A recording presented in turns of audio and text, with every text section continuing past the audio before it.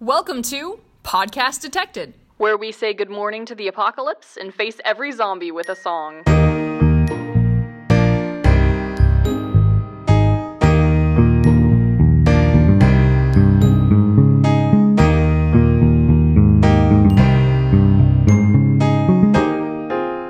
So we've talked about the trifecta of analysis, which is themes, symbols, and Simon.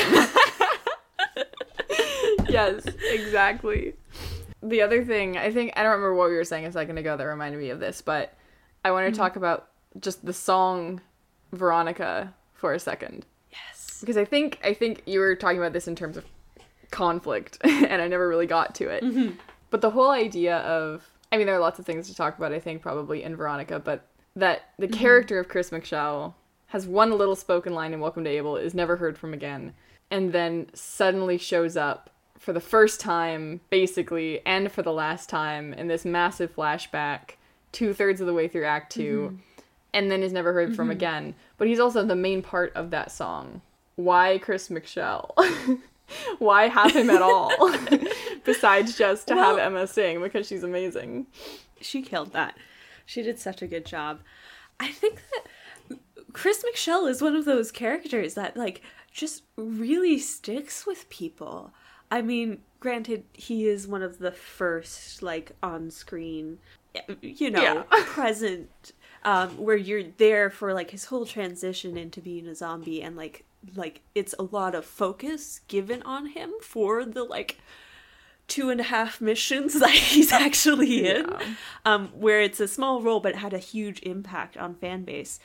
Chris, you had a lot of work to do to condense season 3 into one act of a musical, which I did the math. Act 2 songs alone take an hour. Mm-hmm. So Zombies Run the Musical would not have a matinee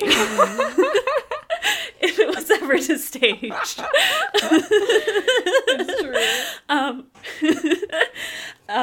Because I was doing the math of okay, when do I need to start listening to get through it all? And I was pausing to take notes and sketch out my set design for if I was the set designer for the show and all this other stuff. So I didn't get through it all in time for our recording here, unfortunately. Yeah. With my detailed, in-depth cast comment style that I leave.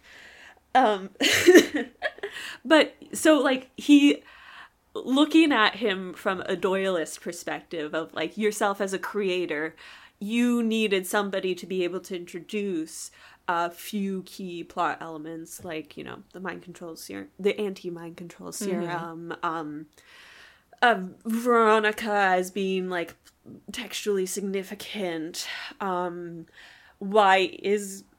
Why are we interacting with Veronica if we're not interacting with Chris? What happened to him? But then he also serves... he serves as, thematically, as well as, showing that sort of sliding scale of altruism versus narcissism. Because he is doing an altruistic act in, leaving the formula and, having developed it. But he is also kind of being a little bit selfish, where he's focusing a lot on, his relationship with his daughter. Is Veronica really the only person Chris could have trusted? Probably not. Realistically speaking, there were other people in Able that he could have entrusted this to that, might not necessarily have had the chemistry background to, understand it, but would have been able to, determine who was loyal enough to be able to be trusted as well. But, he takes this chance to try and reconnect with her one last time. And that makes him so terribly tragic, because you get the sense, especially in the original Zombies Rent a Hap, but a little bit in the show, you kind of get the idea that they never really saw eye to eye, especially in Leave Me Alone. A lot of Veronica's lines have the implication of he tried, but he couldn't quite succeed. And so the fact that this last dying act of him is him trying one last time, and Veronica going, if you were still around, I would have reached back. Just, yeah. Veronica is one of my favorite. There's so many of my favorite songs in Act 2. How do you do it? There's so many of my favorite songs in this musical at all. But that's part of it, and like, oof, just father-daughter relationships really get to me, and like, it serves as well as a nice little contrast of like comparing Chris to Cynthia's father, who is such an important character that we never even know his name. Yep. And then kind of seeing, but like, again, small role, big impact, because Cynthia's father is the catalyst for her whole motivation. Whereas Chris's death in Zombies Run is the reason why they're able to save the world. Yep. Because he died in that specific place in that specific manner. And like the chain of events connected and such that it was able to, Simon was able to save 5. Yeah. Exception to my whole I write a song and then forget how it happened. So I remember, so I mean, you know, first of all, you know this, I don't like writing just straight plot songs. And generally don't want to do it. Didn't want to write There's Still Time because it was a plot song. Didn't want to write I Was Afraid of That because it was a plot song. Complained about it the whole time. And at the end was like, okay, this is fine. But Veronica, in a lot of ways, is just a huge plot song. And I, before I wrote it, I referred to it as the massive flashback song, and it didn't have a title at all. It was just, how in the world do I explain how Simon has this serum? Because there's not really a good way to do it before Simon shows up with the serum, because you want it to be a surprise, and also because you're focusing on 5 up until that point, and so how do you figure it out? And also, how do you make it simple enough that you can explain it in, like, 7 minutes and not 3 hours, because it takes forever. It would be its own whole story. So just, like, plot-wise, that was a reason to write Veronica, to write a massive flashback song at all. But you did a really interesting thing where, even though there is a lot of plot that happens in Veronica, the heart of Veronica is still very emotional. Of the chorus being, Veronica, I don't know how this ends, but if I can trust anything, I trust that you will get through this. Oh! Well, it's just an echo of Sam's, when you're alone, do you wonder how the story will end? That all these people, because they live in a fragile world, don't really know, they don't know how their own story is going to end, and they don't know how the story of their relationships with particular people around them are going to end. And so that leads to kind of a bigger wondering how the overall story is going to end. And that, obviously there's something meta about that, which is, this is an actual story. But then also that these people, because of the fragility of the world around them, are hyper aware of the fact that they not only don't know how the story is going to end, but they might not be there to see it. And Chris is one of the few characters who knows he's not going to get to see it and acknowledges that fact right at the end. In most, Zombies Run is really unique speaking, because most zombie media, it's the apocalypse and the world ends. But Zombies Run takes place after the world has already ended, but the story of humanity and the story of their lives has still not ended, even though the world as you know it has. And that's a bit wild and a bit weird to, like, wrap your head around conceptually. But yeah, the fact that you took this big, complicated song and just made it about a father's love for his daughter is, like, phenomenal. Simon is important in that, too. And it's a little, I mean, sorry, we're back to Simon now. We will not stop. Have to talk about Simon. But, and it's not, he doesn't have the biggest part in Veronica. But, like, he's the... But, yeah, there is that element right at the end that brings up that central theme, the thematic statement, the thesis of the piece. Yeah. For sure. Well, and, like, because, I mean, obviously he starts the whole song, that's the present day, and then we go into the flashback mode, and we go back to Chris McShell, and then we go back to Veronica. But, one of the things that gets me, and it actually isn't so much in the writing, obviously, but, like, the acting, or Maddie's acting specifically for that scene, is when there's the flashback of, you start to, so there's the bit where you have the two flashbacks happening at the same time, where there's Chris going, like, there's the formula, I'm leaving this here for you, at the same time as Van Ark is going, like, this is useless, not knowing that it's the formula, because he doesn't understand. He goes all Voldemort, and he doesn't understand love. And so when he starts hearing this recording, and he's like, oh, this is just a father, like, he's about to die, and he's leaving a message to his daughter, and this happens all the time in the apocalypse, and, like, this isn't helpful to me.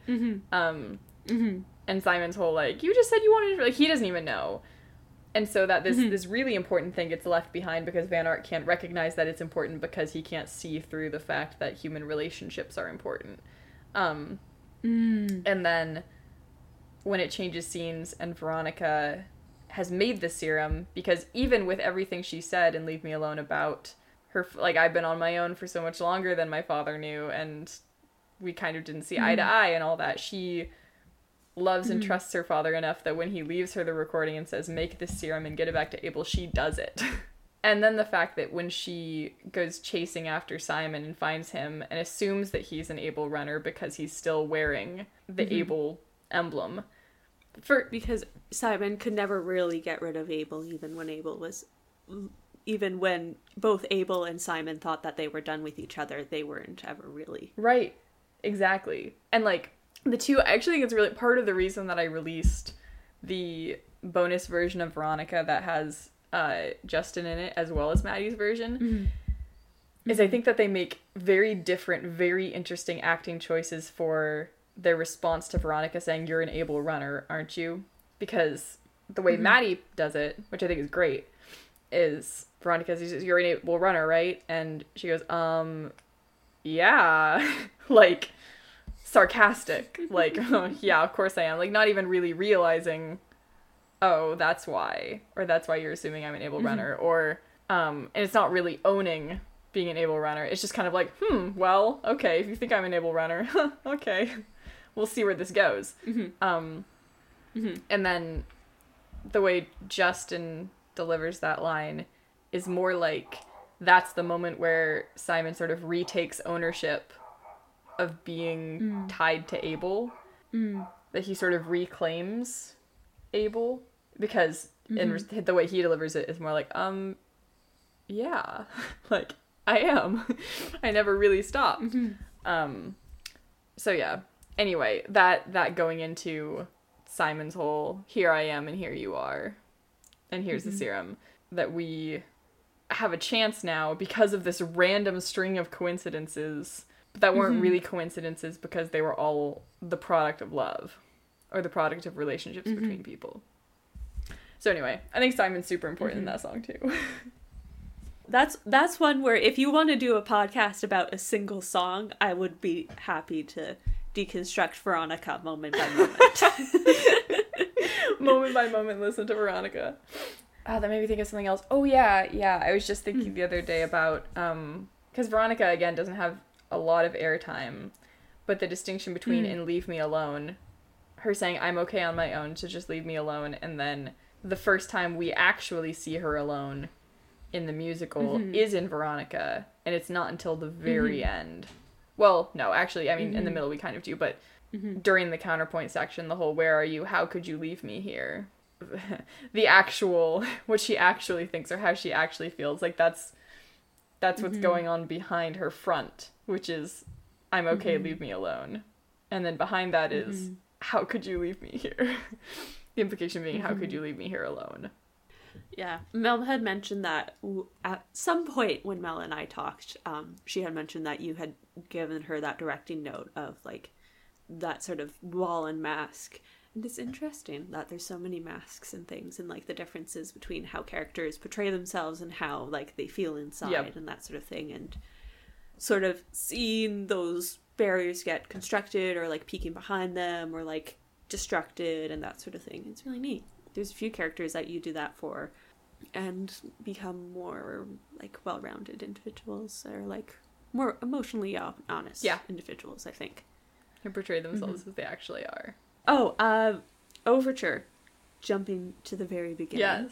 I think, the fact that we kind of talked about it, Hey, If You Can Hear Me being the first melody, as, like, that sort of setup, which you don't quite understand the importance of it yet, but eventually you realize that, like, it's Sam showing who he is as a character, because he is ultimately like a hopeful one. He's always looking towards the future and moving that direction, moving forward, and like reaching out to bring other people along with him towards that. The way that like it occurs and reoccurs as that. And then the immediate shift to seeing things, being the second line there and setting up that like, oh, well, things aren't going to be quite as they seem in it. And you use that kind of, in the entr'acte, I noticed it more, where you use Stardust and Seeing Things, and you have them kind of, I don't know if it was quite the same instrument, but they were pretty similar, to like create that through a line of like, this is all one character.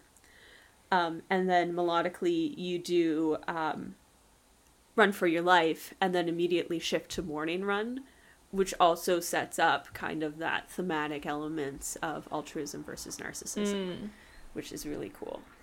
That's something that I don't know how intentional that was, or if it was just me reading into it and doing like I wasn't an English major, but doing that English class thing of like seeing the themes and seeing like these conflicts and this sort of thing and setting it up that way. I don't think that I thought, I mean, I definitely didn't think in terms of altruism, narcissism, at least in the way that I put it in Mercenary Manifesto, but that idea of like working for personal gain versus working for the gain of others, and the spectrum of that, that was definitely intentional. But I never thought of it in terms of like altruism, narcissism, Mercenary Manifesto stuff. Yeah, I kind of just latched onto those words from Mercenary Manifesto and was like, oh, they sound so good together. Let me use that. It's a really good way to put them together. Also, now that I'm thinking about it, the whole, Hey, If You Can Hear Me being at the beginning of the overture, I really enjoyed when I was writing it and also just performing it, the fact that the very first thing that we hear is Sam. Like, this chopper goes down. There's not really a reason to think that anyone's alive, and Sam can't see if someone's alive, and no one's responding to him. So going through all the trouble to be like, hey, come in, this is Sam Yao, I'm here with Able Township, you're down in a horde of zombies, if you're there, if you can hear me, if you're alive, if anyone's alive, like, come this way, like, run, like, make it here. It's already just a portrayal of hope, because he has no reason to think that. There's no reason for him to think that someone's alive. And he does anyway. And that's like the first thing that he does. I think that, so in my head, the set would be something kind of similar to Hamilton, but instead of having like a backdrop per se, it would be just like a screen that you can project onto. And so on stage, no, let's go house left. So the left side of the stage, when you're in the audience, I would have like the comm shack and the tower. And I think that like what I would do if I was staging it is I would have the stage start with the curtain already up and Sam already kind of in the comm shack. But you wouldn't see him. You would just see the blinking light at the beacon. And lights wouldn't come up until Welcome to Able. You could have like dim lights if you wanted to do like having the overture play and having like, I remember in Drew's original post talking about like running through crowds of zombies, like maybe through the house and doing that sort of thing. And having like the projections of like hordes of zombies or like the shadowy figures of people reaching out for Five and that sort of thing you could do. And then having the set light up when it's, and then, or the gates get raised and the set lights up to be able to see Able. I think that for me, the gates would be on a fly to be able to be like raised and lowered. And that there would be a scaffolding in front of it that like they could walk across to like talk about Able and that sort of thing. And then you've got the rotating set. And then in my brain, the stage is my high school theater because every stage is in my brain. So there would be like a quite nice thrust to it. Proscenium area where you could have like the little vignettes of like the tree that Amelia lands in and other things like that. But just that idea of like, and then doing a very similar lighting for like Voice in the Dark of that sort of just follow the beacon and maybe we'll end somewhere. Yeah. I think I go back and forth a lot when I'm thinking about A Voice in the Dark, whether it's better to really have the focus be Sam kind of center stage and you also don't see Five. Because I think the original idea was the audience can see Five, but Sam can't. So the audience knows that Five is trying to make it back and is listening to Sam, but Sam doesn't know. Because that would be the most, I think, probably faithful representation of what listening to the mission is like, because you are Five and you know that you're alive. But Sam doesn't, and that's part of what makes that emotional impact. But I also go back and forth where I think sometimes it would be better to just have it be mostly Sam just singing a solo, and you can't see Five either. And you're assuming that Five's okay because we're like 20 minutes into a musical, and clearly the protagonist is not dead. But that it might be better to have the focus be on Sam and not be able to see Five at all. I don't know. I don't really know which one would be better. Probably it would just be whatever director was directing this fake musical that will never be staged. This fake 4-hour music. Not even... Probably, actually. Depending on how you scripted the like scenes in between the songs and that sort of thing. Well, for me, what I would do for the comm shack is that I would have like a specific part of the set be the comm shack, but then there would be a screen that can be moved, either like rolling up like a projector screen or like sliding to the side or something like that you could then backlight, depending on like when you do the like radio filter over that sort of stuff. I'd kind of picture that in like a backlit stage or like a backlit scenario where you can see the silhouettes, but you can't really see like the expressions and stuff. So like Raise the Gate would kind of start that way. But then when you get to, like, the chorus, you could slide away the screen and then, like, see Sam and Janine interacting, and maybe they do, like, a dance or something like that. I don't know. I'm not a choreographer. Yeah. Those are my design notes, and it's all headcanon. There is nothing in the text to support it. No, I think it's great. I think it's really cool that, because when I was writing, because I've written some, like... not really so much set design stuff, but more just like stage direction kind of things into the lyrics. But even when I was writing those, I went back and forth on how much... What, you didn't do the Chekhov thing where you wrote 17 pages of the exact number of books that are on each bookshelf? No, not Chekhov. I don't know, I wanted to give some idea of what I was picturing, just to give the idea, but for it to be very open for people to just kind of picture what they wanted to happen. Probably the biggest example of this is I wanted the relationship between Five and Sam to be either romantic, because I think probably it's safe to say that for a majority of people who do Zombies Run or listen to Zombies Run, they think of the relationship between Five and Sam as romantic, at least most people that I know. But there are some people who really don't. And I didn't want it to be like, this musical can only be interpreted as a Five and Sam story. So the moment, I don't even know if you read this, or I'm assuming you saw this, how in the finale, in the stage directions, there's the moment right before the last little bit, like right after Thank You for My Life and during Good Morning to the Apocalypse, where the stage direction is like, Sam kisses Five, or... it's a big old bro hug, I don't know, you decide. Like, director's choice. That sort of thing was important to me, that people are able to reinterpret the staging and even the relationships between characters. Because you could also actually read the whole thing as a... like, you could read the relationship between... well, probably not Simon and Five, because of Simon and Janine. But, like, there are different relationships that you could read as romantic that are just, like, open to interpretation, I guess. Yeah. And I think that the important thing is that you wrote this musical as a love story, but it's not necessarily a romance. Yes. Yeah.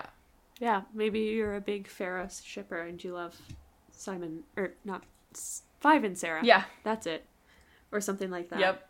Oh, I had another note here about Hey, If You Can Hear Me as a line, because it stops at a certain part, which is during I Will Always Bring You Home. And so...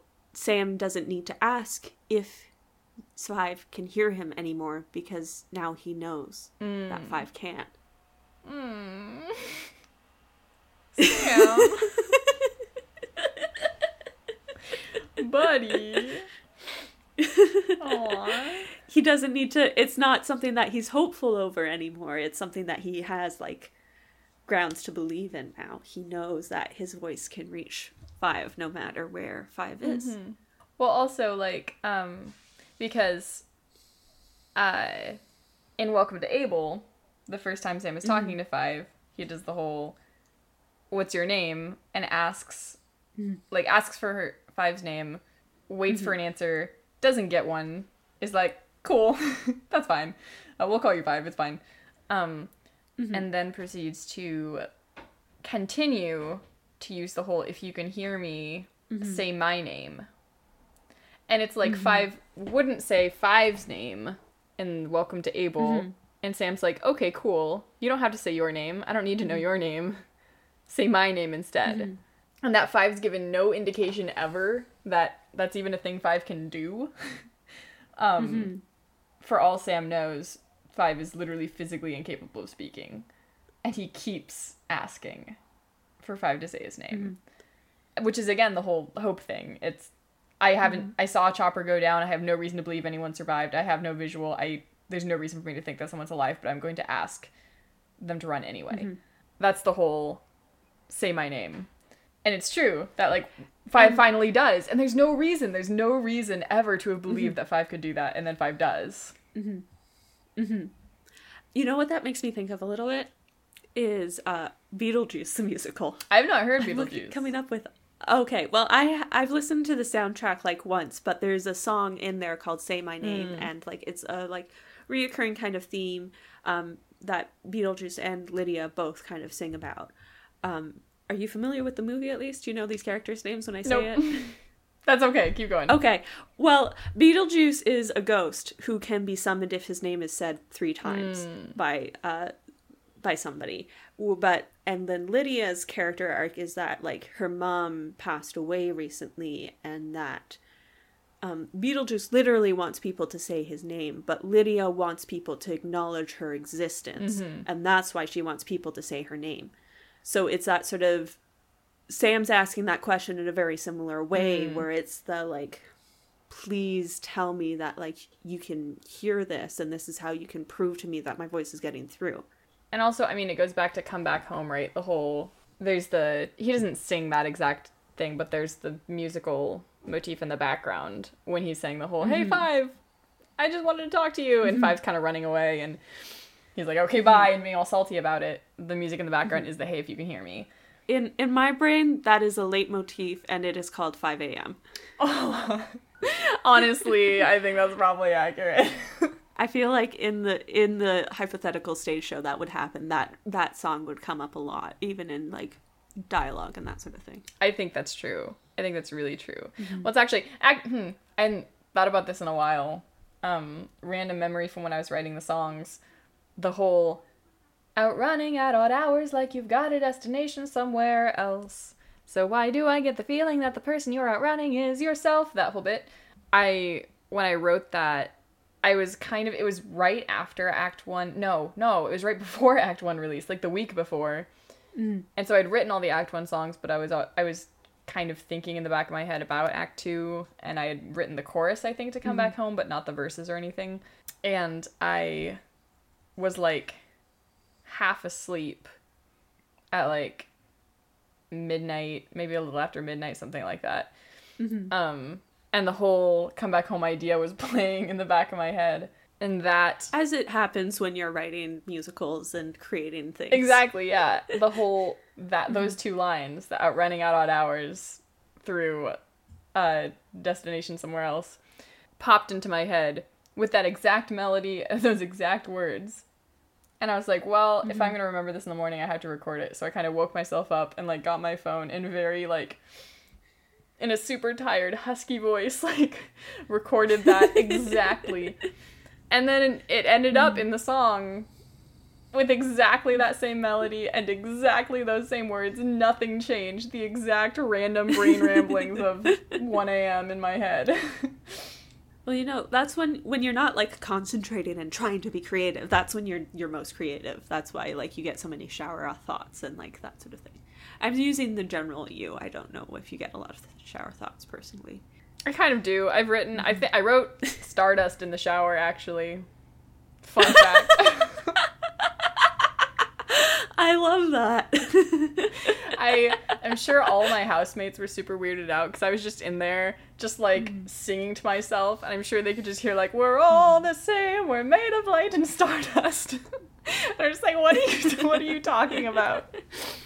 Well, up until I got one of my roommates hooked on Zombies Run, and she's the one who moved from one apartment to the other with me, and so now I have to be very careful about what I talk about for her, because she's still on season 2 right now. So I hope that she's not in her bedroom because we share a wall. Wow. But yeah, before that point, before she started listening, I would definitely be belting out like Voice in the Dark and that sort of thing. Go through all of Act 1, see how far I could get in a single shower. But that's the thing that I love to do, is do like I am now every single person in Les Mis, and I'm going to sing One Day More. Like, it's so fun to do that. Yep. Yeah, a lot of these are like really, really detailed about like specific lines and that sort of thing. A lot of these notes here, like how, like in Welcome to Abel, you do such a good job of setting up all the characters, because like there are a lot of characters. And you do a good job of introducing, kind of getting a feel for like who they are and their personalities and that sort of thing. Because that wasn't like we didn't see Five enter Abel the same way that you covered it in Welcome to Abel. A few things that really stood out to me. The like Sam being a bit like rambling and nervous, and like you kind of lifted some of that from the actual like original text, but then like adding on like that hint of like that memory of Alice, and like adding that like, oh yeah, sure, he's like a cheerful radio man, but like there is like nuance and emotional complexity to him. How Maxine's like first lines are like, "Welcome, I am the voice of comfort," and also like a little bit funny. Because that was my like, I did the 5K runner before I started so when you do the 5K runner, you have Jolly Alpha Niner, and then you have like 8 weeks of this program. That's what I did too. And for most of it, Maxine is your operator. Yeah. So you know this. We're just explaining this to anybody who hasn't played it. Maxine's your operator for all of that, for most of that. So like you really latch on to Maxine as a character, and then kind of like get to see her a little bit in other contexts later on. So that was fun. I have a lot of, it's like, oh, nice doctor lady, she's here. Yes. We're okay. Then the contrast, the counterpoints you have for Janine and Sarah, you did a really good job of giving, like, Sarah has these like really long drawn out like notes, and it gives that like edge to it that you have those first few missions with Sarah where she's like very openly distrustful of you, where it's like, I'm going to be very considerate and deliberate of my every action with you now. Whereas Janine's a little bit more frantic, like you can kind of get the idea that like she has 16 things on her plate and she's just been given an extra one, and like, okay, I guess we're dealing with this now on top of everything else. Cool, let's do this. Yep. And then you've got the runners where it's bam, bam, bam. Simon's like a bit of goofball. Jody is like welcoming and warm. Chris is a bit awkward socially speaking. Maggie is also there. Yep. Justice for Maggie, though. Maggie exists. And then, like, having that all together, I know that you had written more than what appeared in the actual album, where, like, it's all supposed to be, like, a counterpoint right at the end that then comes together for the last bit of that, which is then echoed in the finale. I guess that was a bit... And that was really fun, too, to hear the way that you kind of highlighted those bits. Oh, that was another thing, is that you kind of have this... There's a reoccurring kind of nihilism that happens in a lot of the piece. Sam has his moments of it, especially in, like, Wait for the Light and that sort of thing. Simon has it. I wrote, Morning Run is nihilistic dread, but fun. That's... Moonchild has a bit of it, too. Oh, yeah. Yeah. curious where you, because I mean, when I wrote Wait for the Light, I didn't think of it as at all as nihilistic. So I'm just like curious where you're getting that from. I guess it's for me, at least, the way that I interpret, like, the concept of nihilism is very much a, like, because there's nihilism and then there's existentialism, which is, like, nihilism times 50. So for me, nihilism is, like, the idea that there's no externally given meaning for life beyond that which we determine for it. And so that's what Wait for the Life really symbolizes for me. It's the, like, sometimes I feel like I can't go on, and I can just remember that I am still alive, and that is important, and that has value and worth, just as much as, like, not needing to have a plan necessarily. That makes sense. Oh, good. Because I think, I mean, I definitely, I think I was reading the concept of nihilism a little bit differently than you were, because it is definitely true that one of the themes of Wait for the Light, and just of the whole musical, is that your life has meaning and is a gift apart from or despite of mistakes you may make or things you may do. And that life is difficult and involves monsters. And also, like, I guess kind of that idea of you are more than the actions you take when you feel like you have no choice. Yes. Yep. We can't all be literally mind controlled in order to justify that, but sometimes we feel like we're stuck in a situation and we have to make a desperate decision, for sure. Yes. Exactly. I think that's true. Yeah. Wait for the Light is one of those songs where, like, I can put it on and just feel, like, tension evaporate off of my muscles, where it's like, oh, okay, and now here is Sophie as Sam singing about how everything is going to be okay. And it's easier to, sometimes it's easier to believe it when it's coming from Sophie as Sam. Aww. Okay, so now that we've been talking about random, not super connected ZRTM things for a very long time, long enough that this is going to end up having to be 2 episodes, I think it's probably time for us to be done now. So, Cass, do you have stuff that you're working on that is completely unaffiliated with ZRTM or Zombies Run or Six to Start that you want to plug or talk about or anything? I do have a couple of fanfics that are for Zombies Run that are on my archive of our own, which is Dreamer number 3, DREAMER,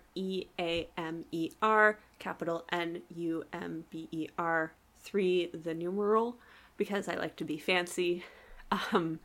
So there's one there that is just a bunch of, like, random vignettes for my 5, and then there is one that is a crossover with Anna and the Apocalypse, which was a zombie movie. And I took it and was like, what if I wrote a fan fiction and made it a musical? So there is bits of Act 1 actually in that, that I hyperlink to as part of it. I'm very proud of that one, actually. It's the first fic that I've ever finished.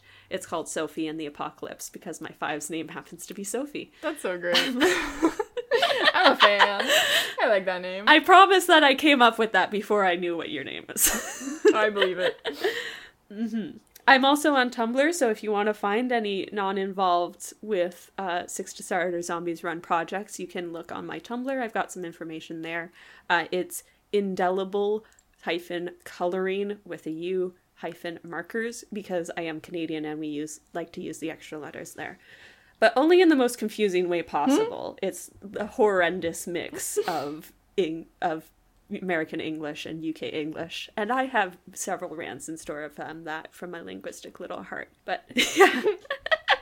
Cool. So go check Cass out in all those areas. Go read her stuff. It's really good. She has good things to say. If you for some reason listen to all of this and have not heard Act 2, go to zombiesrunmusical.wordpress.com. Both acts are up there. There's links to a lot of our behind the scenes stuff. You can also find along us... with the full version of the lyrics, because some of them had to get compressed to fit the YouTube descriptions. Yes, all the lyrics are there. It's hopefully pretty easy to navigate. You can actually start with the overture and just click through every single song, and you don't even have to leave the page. It's all embedded in there. So the website's the best place to listen to everything and read along with the lyrics if you're interested in doing that. We're also on YouTube. We have a couple of blooper reels up there. They're all from Act 1, so we need to make some new ones for Act 2, because there's a lot, but those are fun. The Act 2 launch stream, which happened a couple weeks ago, it hasn't been edited yet, but it's going to at some point, and that'll end up on the YouTube channel as well. The Act 1 launch stream is already up there. Yeah, Act 1 launch stream is up. And if you have questions or comments or want to talk about the musical, you can find the musical on Tumblr, Zombies Run Musical. You can send any sort of question my way and I will definitely answer it. You can also email zombiesrunmusical@gmail.com. Plugging the musical takes like 2 minutes. Plugging me takes no time at all. I'm on Tumblr as Just Another Cricket. You can come talk to me there or on the musical page, whatever you want to do. Anything's fine. And the musical was kind of what I had going on, so now I'm working on some other stuff. There's maybe a couple other musical projects that are in the work. If you are interested in working on another musical project with me, because there's definitely going to be another one, hopefully soon-ish, just let me know. We'll talk about how you can send an audition reel or something, and I can keep it on a page so I can keep track of everybody who's interested in auditioning for stuff. But yeah, thank you so much for listening to this rambling mess of a thing. Cass, would you like to do the honors? All right, listeners, stay safe out there.